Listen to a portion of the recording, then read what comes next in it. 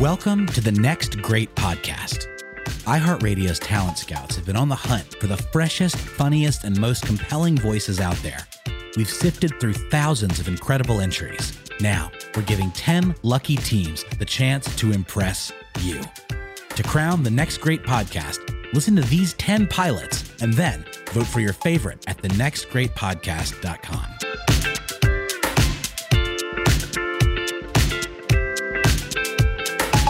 Today's entry comes from Leanna Holston, and it's called Frankly, My Dear.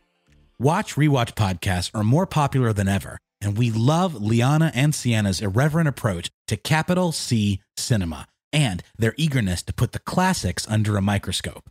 Liana and Sienna clearly have great rapport and share the same dry wit, and as film world newbies, semi-objective outsiders are in a unique position to question the judgment of pretentious Hollywood gatekeepers.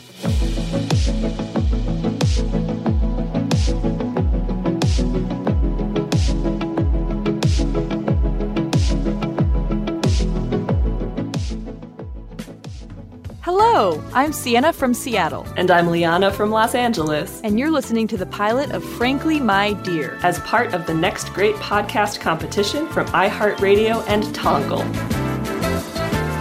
We are two idiots who love most entertainment but hate movies. They're confusing. And usually offensive. We're watching every movie on the American Film Institute's list of 100 greatest American movies of all time to give our frank analysis of the classics. Elitist film buffs, beware. We might enjoy some of these films, but frankly, my dear, we don't make any promises. In today's episode, we'll be discussing the highly revered 1941 film, Citizen Kane. Warning, this episode contains spoilers about this decades-old film. Yay! Now you don't have to watch it.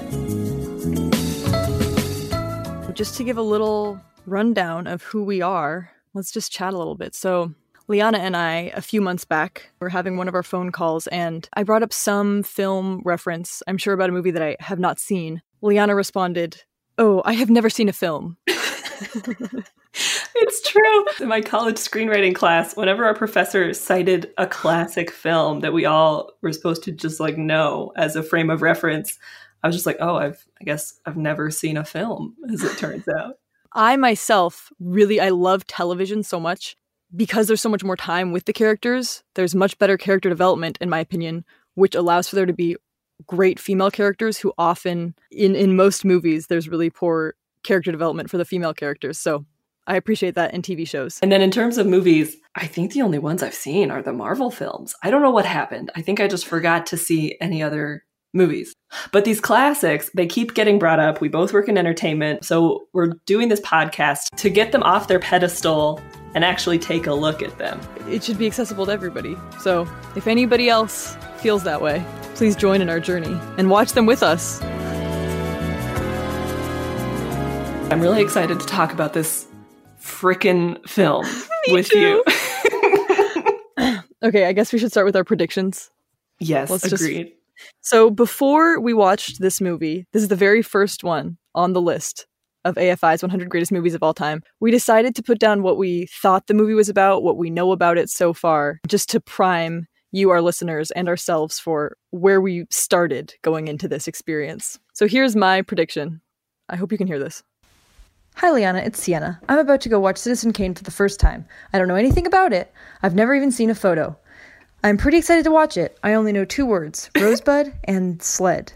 I don't know what those have to do with anything. Assume a man with dark hair stars in this because all men seem to have dark hair until the 70s.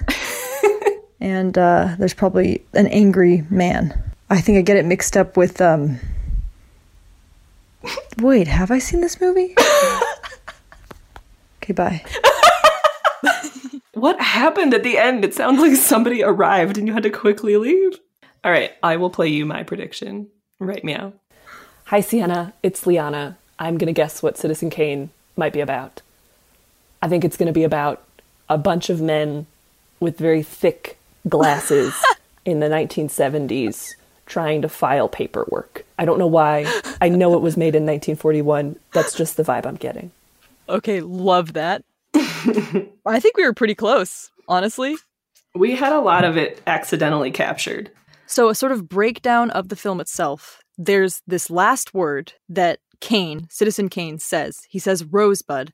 Basically, the whole film is a group of journalists going around to all the people from his life, asking them if they know what his last words mean. None of them know the answer, but instead they end up telling the journalists all about his life. So we see this man's life play out through the stories that people tell these journalists. I've got, just several bullet points of historical context. Sienna, may I share these fun facts with you? It also looks as if she has about 3 pages, but go ahead. I'm going to rally through these relatively quick. If you don't enjoy history facts, please feel free to skip 30 seconds in this podcast, maybe a minute, who knows, however long this ends up being. The coolest thing about this movie, which I hate that I started a sentence about Citizen Kane like that because I hated this movie, is that the character Charles Foster, Kane. The titular citizen. Mm-hmm.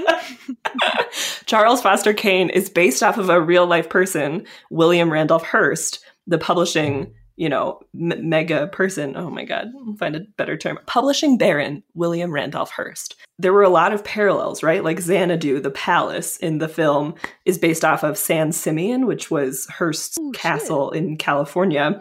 The character of Susan, the distraught woman who cries and does puzzles, had a lot of parallels to Hearst's mistress, who was a showgirl turned actress named Marion Davies. And then I really fell into a wormhole about the Spanish-American War. Basically, in the film, they say that Citizen Kane, titular Charlie, is starting the Spanish-American War. And it turns out that the Spanish-American War, which was in 1898, there was a lot of talk that it had been started by what was called yellow journalism, which was these publishing barons sensationalizing headlines to sell millions more newspapers using like melodrama and romance and hyperbole. And these 2 barons were Joseph Pulitzer, who owned the New York World, and William Randolph Hearst, who owned the New York Journal. And the biggest catalyst for the war was the sinking of the battleship, the Maine. I don't know if you remember learning about that. Remember the Maine! Remember the Maine! Of course I remember the Maine. There you go.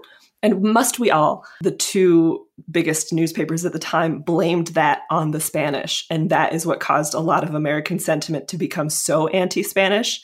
And it's said that that is like sort of what got the U.S. to enter the war. Dang.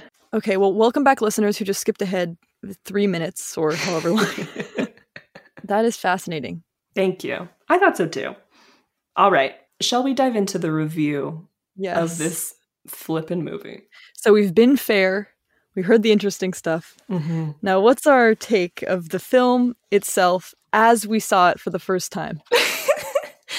Every review of a film, we like to start with something called phone notes, which is where we read out notes that we took on our phones while we were watching the film. Mm-hmm. We don't talk to each other while we're watching the films because we are quarantined separately. And so this is our time to share with one another some real-time thoughts that we had in the viewing. During at least the first half hour of the movie, most of my notes are, is there ever going to be dialogue?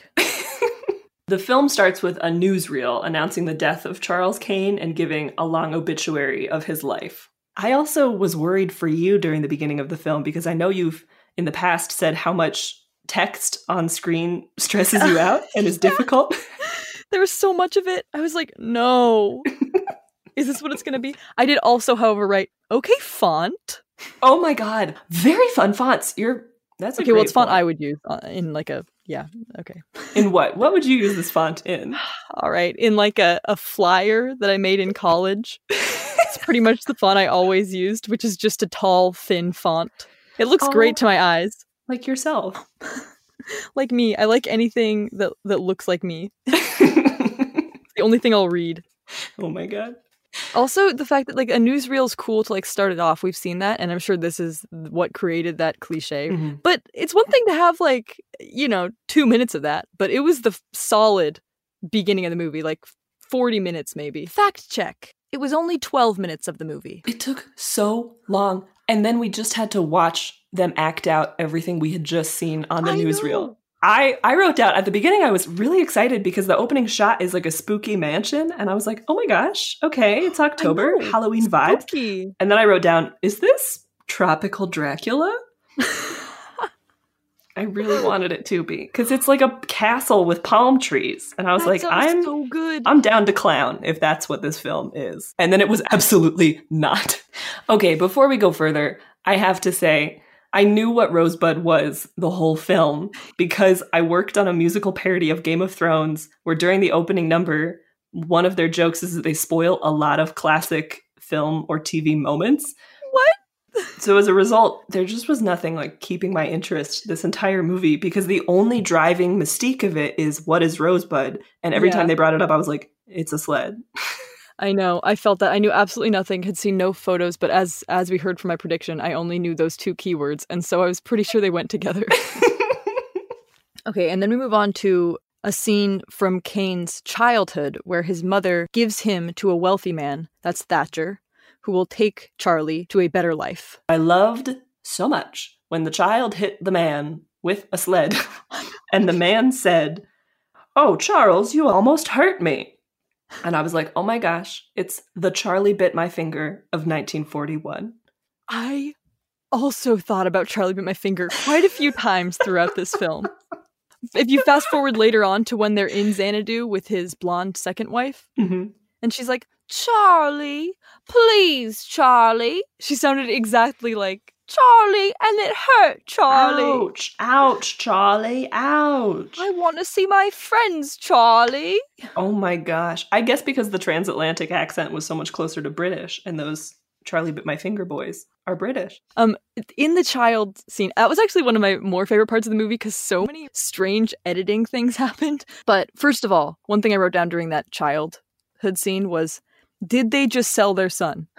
Because, okay, I actually did, if you could clear that scene up for me a little bit, I didn't understand it. It was, I did really like throughout the whole film, I really liked the camera, the shots and everything, and I was focusing on that at least, but no idea what was going on. Yes, I will jump in here because I also was confused. And for me, what was getting to me was the talking over that everybody was doing in almost all the scenes, but especially in this one. Multiple people were saying lines at the same time, and it just, like, my brain shuts down when that happens. It's like when you're on the phone and then you get an incoming call and the screen pops up with too many options and just my brain turns off. And it did the same thing here.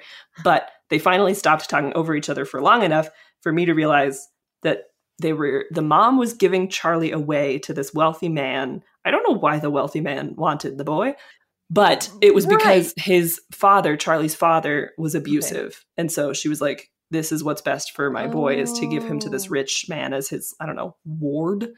And then the montage was so chaotic. Okay, yes, this montage. Thatcher reads the headlines to the audience as time passes. The montage ends with Charlie as a young man now running the newspaper. The guy Thatcher breaking the fourth wall and doing a Fleabag look to camera, it made me so uncomfortable. Yeah, the headline montage. I couldn't tell what the headlines, I don't remember any of them now, but I was thinking, like, is this bad? What do these headlines tell me? Is this bad news? I don't know. I also just couldn't read it in time, okay? He read it aloud. He did? Oh, no. Wow. Okay, I'll be honest. The thing about Thatcher, my one thing I remember about him is thinking that his head looked a lot like a hazelnut. So I was probably focusing on that. Okay, another important note. I wrote, is Orson Welles hot? What are your thoughts on this, Liana? Okay. Shoot. This was a bit of a journey throughout the movie of me being like, very much kombucha girl reaction vibes. I am so upset that you asked me this because I was hoping nobody would. So that I wouldn't have to confront my inner feelings about whether or not this man is hot. I think it's tough because he gets like jowlier by the minute as the film goes on. Mm-hmm. I think no. When Thatcher put down that newspaper and it was first him like leaning back in his chair, I was kind of like, oh. Well, here's my question. Was he hot or was he just closer in age to us than he had been for the whole film so far? I do think that was a big part of the allure. That's really true. I mean, that's something about quarantine altogether, though. I told you the other day, and I am happily in a relationship, but I brag. But I ran into like a man my age ran into. Okay, I was purchasing an item from him. What was he, a street peddler? I curbside picked up this very microphone. Oh. And he just smiled and was my age. And I feel like there was just this feeling of, we're like, should we get married? I see why the baby boom happened. I see why people just like were like, yeah, let's do it, man. Somebody my age? Haven't seen that in a while.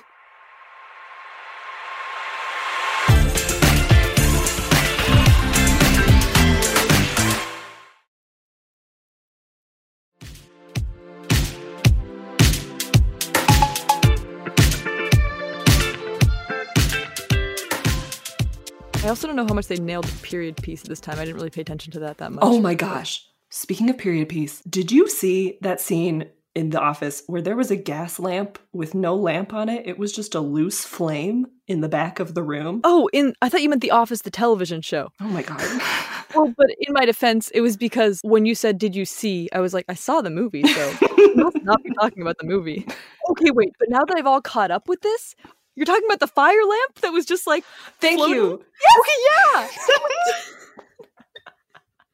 I couldn't tell you a single thing that happened in that scene because I was so stressed about this loose flame. I was noticing that as well. Totally. I was like, is that, okay, first there were two of them, because I was like, is that on his bedpost at first? And then I was thinking, whoa, is that what they did back in the day? Is just attach fire as high as possible, meaning they attached it to the highest possible piece of furniture? And it's like, no wonder everything burned down all the time. I know. You had a flame that was just out and about. I know. I did love, that bed frame, I loved a lot when that character Bernstein just toppled through a door with what looked like a collection of high school drama club set pieces. Because it's like two bed frames, a big like wicker basket, and a random cart. And it's like... Everything a man needs to live. Come on, boys, let's get them set up. I'm fresh off the wagon with 4 things, none of which are habitable. And of course, as we must discuss, in the dark. It was so dark. I really felt for that guy who plays the reporter throughout the film, because you get to the end of it and you have not seen his face once. He's been in silhouette the entire time. Yeah. Can you imagine that actor going around town being like, no, I was in Citizen Kane. And everyone's like, what? I didn't see you at all. Who were you? It's like, I was the main, in some ways, sort of the main driving character of the movie, you know?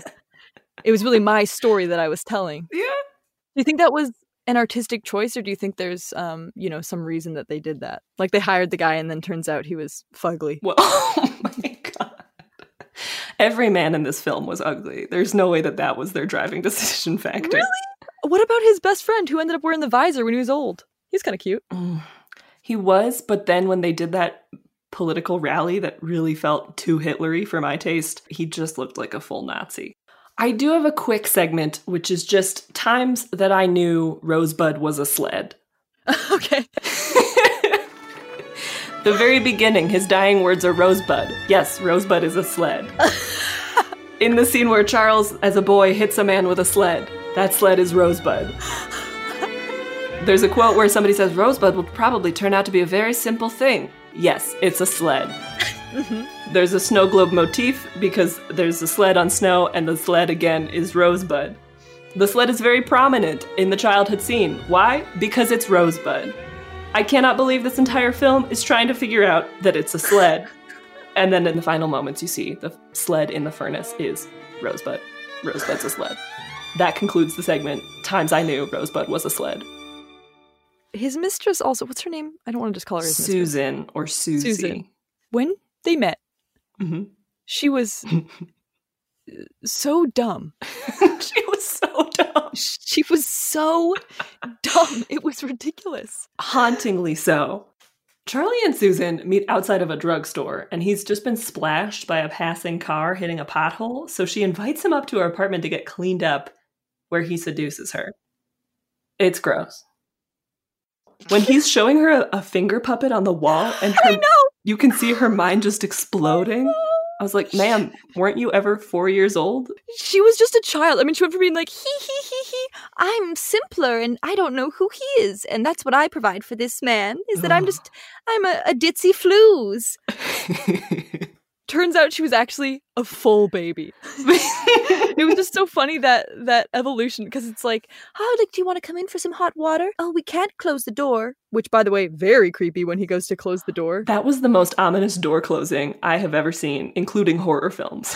It stressed me out so much. Then she opens the door and she's like, no, my landlady won't let me because I'm simple and, And then fast forward to him showing her a finger puppet on the wall. And her like...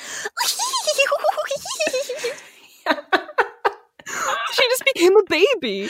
I hated it so much. Oh man, when she said, I'm pretty old, I'll be 22 in August. All I wrote down was just like, legitimately kill me. Guess my life ended 2 years ago.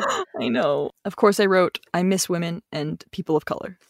Yeah, really. But then whenever they gave them to me, I was like, no. Not like this. That's not what we meant. When they're at the table for a meeting of the newsroom and it's all men, so many men. I have not seen so many men because I would never choose to watch any piece of media with 60 men, white men at a table. It's so many white men. And then when they all are laughing, I felt very unsettled. It's scary. They're scary, man. Yeah. And then a bunch of women come out and dance. He fully kissed a dancer on the mouth, which you could tell she did not expect or want. No, thank you. Not okay. And okay, Orson Welles, not a good dancer. He should stay still. When Susie's really miserable in Xanadu, Charlie takes her and apparently 100 of their closest friends on a beach picnic. That's really like more of a camping trip. And Charlie and Susie argue in their tent. And then there's a very surprising sound effect. What was the screaming outside during the picnic? I wondered the same thing.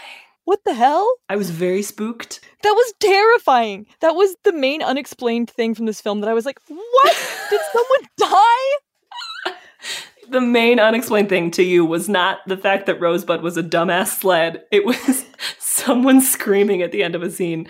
It was at least all the same level of confusing to that point. Like, it was all like, okay, I guess this is art, or boring type. Where this one, it was just like, she's just staring at him in the background. A woman is getting fully murdered.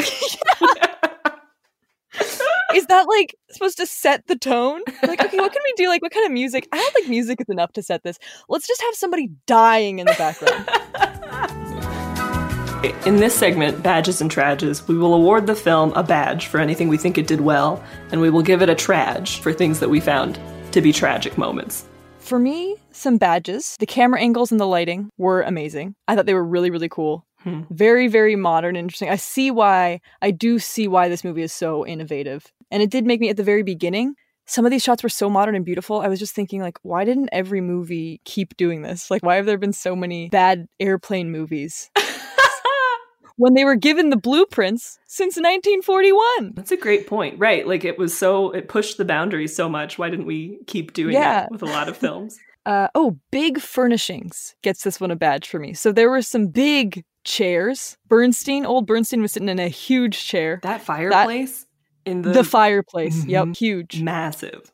And then, as we were saying, enormous spaces. I mean, I don't even know how they shot the Xanadu shot. In the very last shot with all the statues and everything. Mm-hmm. I don't know how they shot that at all. That was amazing. Yeah. Huge. I will say, if you asked me how they shot any of the film, I would not be able to tell you. Because I do not know how to shoot a film. I barely know how we're FaceTiming right now. Badge for cliche creator as well, because there were a lot of cliches that I saw throughout this film where I was like, ugh, and then I was like, oh, you know what? It's 1941. They probably invented it. They probably did this. Yeah, this is probably... That is funny, right? Like, we get very annoyed by things that we're seeing in these films because we're like, what a trope. But at the time, it was like, hey, this was the first time we ever did this. Come on. Hey! And, I thought I liked the acting. Interesting. Mm-hmm. These are very interesting because I would say my trages are mostly the same as your badges. Like, really? The huge spaces and the furniture just stressed me out. Mm-hmm. I was like, this poor woman in this massive castle that's so dimly lit. Yeah. Her eyes are going to be so poor after doing all these small puzzles in a huge castle. And then the acting, for me, it felt like for the last 20 minutes of the film, the only direction that the actress who played Susie received from the director, being Orson Welles, was scream every line.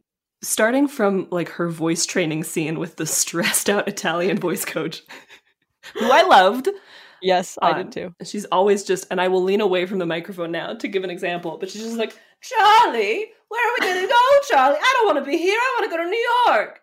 I will say I have to award a badge because this film did my favorite thing that happens in old films, which is that somebody picks up a telephone and yells into it, hello, get me New York. Who did that? The reporter guy who's in silhouette the whole film. That's a good badge, yeah. You do love that. I love it. My trages were mainly just like, yeah, those things were good about it, and I see the ways that this is like a very memorable, incredible, innovative film, but it was just too long. It felt so long. Viewer, listener, the runtime is 2 hours. That's like a standard time. There was just too much of a lot of stuff. Too many scenes, too many men. So many men. It's also, I felt the length is only exacerbated by the fact that you see the full plot of the film in the newsreel at the beginning of the film, which is in itself too long. Yeah, it's like an essay sort of format where you hear about it and then you see it all played out. That's so true. What would you rate this film? I think this one for me gets 0.5 snow globes out of 5. Just in terms of how much I want to watch it, I would not recommend watching it more than you have to. I also would give it 0.5 out of 5. I would give it 0.5 sleds out of 5.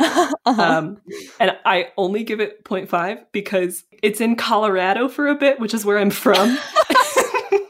And so I felt really seen. And I was like, great, 0.5 sleds. Nothing else about this movie deserves anything.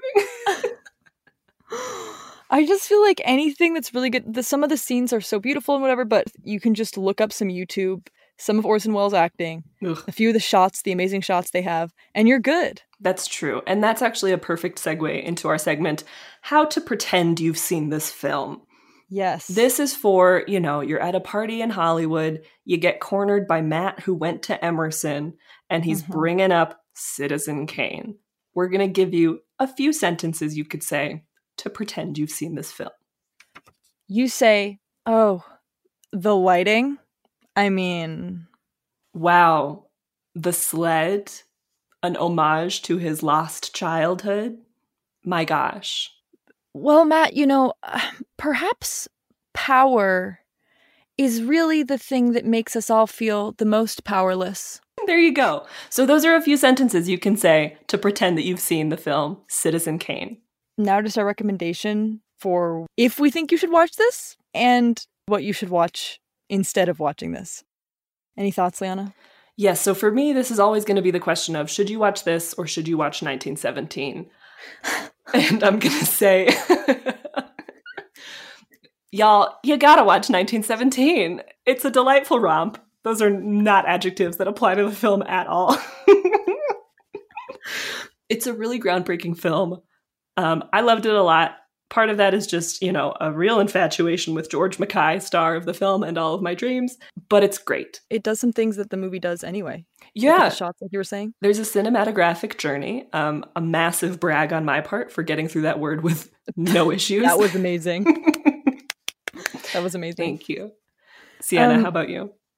So I would say you could watch this movie. I would recommend it as something like if you want to fall asleep, because it made me so sleepy every time. A movie you could watch instead to fulfill like a similar role, I think, would be actually Nacho Libre has a lot of interesting shots as well, with the people being far away from each other. And, it's also a man kind of considering his own hubris.